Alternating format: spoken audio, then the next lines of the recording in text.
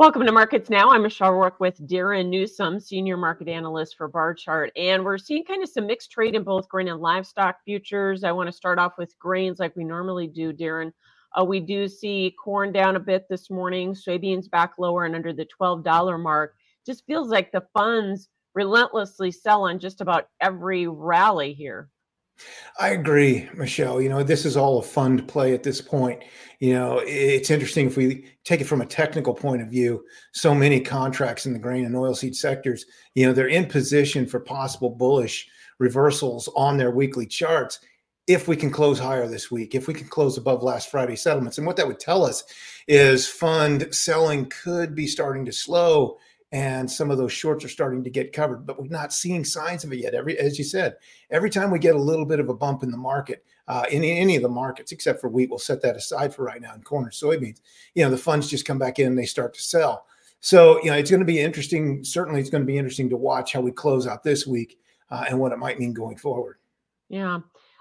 Though, when we talk about demand, talk about what the spreads are doing and what basis levels are doing right now. That's a really good sign, isn't it, of what's really happening in the underlying fundamentals of the market? Yeah, those are the real fundamental reads. I know there's a lot of folks liking to talk about a lot of other things, but they don't matter. We can see what's going on fundamentally with basis and future spreads, and in both corn and soybeans are a bit mixed right now. Corn spreads, the March May is neutral, basis is neutral to bearish. And then if we go out to the May, July, it's actually starting to look a little bit bullish. We're seeing some buying coming into the May contract, which is interesting to me, is that we're showing some demand, down the road here a little bit as we get the March contract into delivery. Now over in soybeans, we've got both March, May, and May, July future spreads still leaning towards the bullish side, but basis is neutral at best and weakening. I mean, it's kind of taking its cue from what's going on in Brazil. We know those new supplies are making their way to port. We're going to see even less demand now because we're reaching that midpoint of the marketing year where basically the door slammed shut on U.S. exports and everything comes out of Brazil at this point. So we'll have to see what happens. So we're getting some mixed read, but certainly nothing overly bullish at this point. No, and to your point, we had a marketing year low for soybean exports yesterday at only 6 million bushels. Yeah, again, not a huge surprise. We can certainly see the fact, the market isn't wanting to go anywhere. There's no push right now from the commercial side, even with non-commercials putting pressure on the market. And as we look at the cash indexes, we've gone to multi-year lows here at the end of January, here or in early February. And, if we take a technical look at this, one of these key fundamental reads, which is the cash indexes, there's still a lot of downside possibility for both cash corn and cash soybeans. And this would certainly tell us, demand isn't just going to come bouncing back anytime soon. Yeah. Wheat market is up here today, despite the fact that the dollar has been up strongly this morning. So do you think that is just technical? Is it all short covering at this point? Knowing what I do about the wheat market, I want to say this is more of a technical move than a fundamental move, and this goes against everything that I always talk about. We've got the Kansas City March May future spread showing an inverse. We've got bullish carries in both the Chicago and Minneapolis March May spreads. So there's a lot of those are bullish fundamental reads.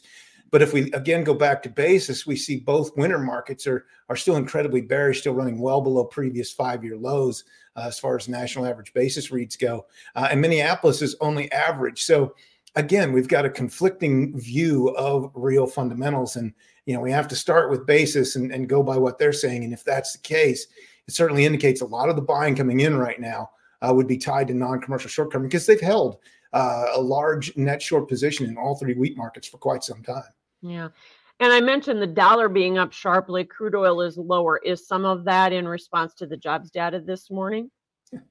I think so, for what it's worth. I mean, we saw jobs come in almost double what the pre-report estimate, for January, come in almost double what the pre-report estimate in, which again has to be the funniest job on the, in the markets, is economists making guesses about things like jobs data and these sorts of things. If they get within half of what the actual change is, then they should consider it a win. Do I believe the numbers? Not really. But I mean, if we go back and look at the economy as a big picture, what we can see about what's going on in the economy, we can still see that, U.S. job situation, U.S. labor market's still strong. The economy still looks to be percolating along quite well. So, I mean, there's a lot of bullish reads as far as the economy goes outside of the jobs data. And that certainly seems to be supporting the dollar, as you mentioned. Yeah. And then we had the FOMC data this week, or at least Chairman Powell saying, hey, we may not make any cuts to interest rates until June, perhaps. Mm-hmm. And so that has impacted some of the money flow in this market this week, hasn't it? I think there was an initial knee-jerk reaction to that, but again, it shouldn't have taken anybody by surprise. I mean, this is what Chairman Powell was saying, in the latter parts of 2023. There was so much mindless chatter about, these cuts are going to start in January. We're going to see them in January, March, and so on. And no one, and Chairman Powell never hinted at that whatsoever. In fact, I mean, the rate increases were still on the table the last I read. So the fact that we didn't see a rate cut in January is not a surprise. The fact that we're probably not going to see one in March, according to Chairman Powell, unless things change, which was the asterisk that he put on. Again, shouldn't be any surprise. We'll just have to see what develops down the road. And I got to ask you, it's Groundhog Day today, and what are your thoughts about acreage mixes and what the weather might be impacting, or how it might impact that going forward? Well, I'd say I feel sorry for the poor folks, the poor naive folks who are going to wait for USDA's prospective plantings guess, but I really don't feel sorry for them. We get our first look at this with Phil's forecast of an early spring. Now, when he does not see his shadow, historically, corn acres here in the U.S., corn acres increased by about 2.2%, and soybeans decreased by about 1.5%. So we've got that going for us. In reality, if we look at what the NOVE 24 soybean, DEES 24 corn spread has been saying since September 1st, and we're nearing the end of the 6-month tracking window for this spread, it's been saying soybean acres are buying acres away from corn, buying area away from corn this entire 6-month period. So again, just like with everything else, we're getting conflicting signals. We can either go with what Phil says, or we can look at what the market says. I usually lean towards the market. Yeah, I do too. Are you serious? There's really statistics that show that we have higher corn acreage when, did you do some of that research, Darren, or did somebody else spend worthless time doing that? I spent my worthless time doing that over the years. Oh, you did. So I just insulted you then, right? No, you can't insult me because it is a worthless look at the market. But yes, I have fun doing that because in the big picture, look at how much interest gets put on prospective plantings at the end of March, and it's just as ridiculous as following the predictions of a rodent. Let's just pay attention to what the market's telling us. Yeah. But that's not what's going to happen. We're going to see so much buildup, so much hubbub and hullabaloo over, prospective plantings, which by its very title says it's a guess. But so we might as well have a little fun with it, play along with Groundhog Day instead. Yeah, I had to poke you a little bit about that. The other thing we have a lot of hubbub about during February is spring base prices being set for crop insurance, right? We do. And, we started the process here on February 1st, and we'll continue it on through the rest of the month. We're going to be dealing with some low numbers. There's no doubt about it. Again, we can go back to what the cash market's selling us, what the futures market's selling us, the funds short position. Really, the only thing that could change some of these prices, and this is the daily closing averages for December corn and November soybeans, is if funds start to make a move, if they start to cover some of their short positions in corn and soybeans and lift the market as a whole, both old crop and new crop, then we might see a bit of an improvement. The theory is that seasonally we do see December corn and November soybeans rally during February, but we'll see what happens. Yeah. A big update yesterday in the cattle market. Of course, we got confirmation of this small herd from the cattle inventory report, but man, that higher cash really pushed us up, and it looks like live cattle are trying to follow through here today anyways. So, do you think we're going to continue to see funds pile back in here, Darren?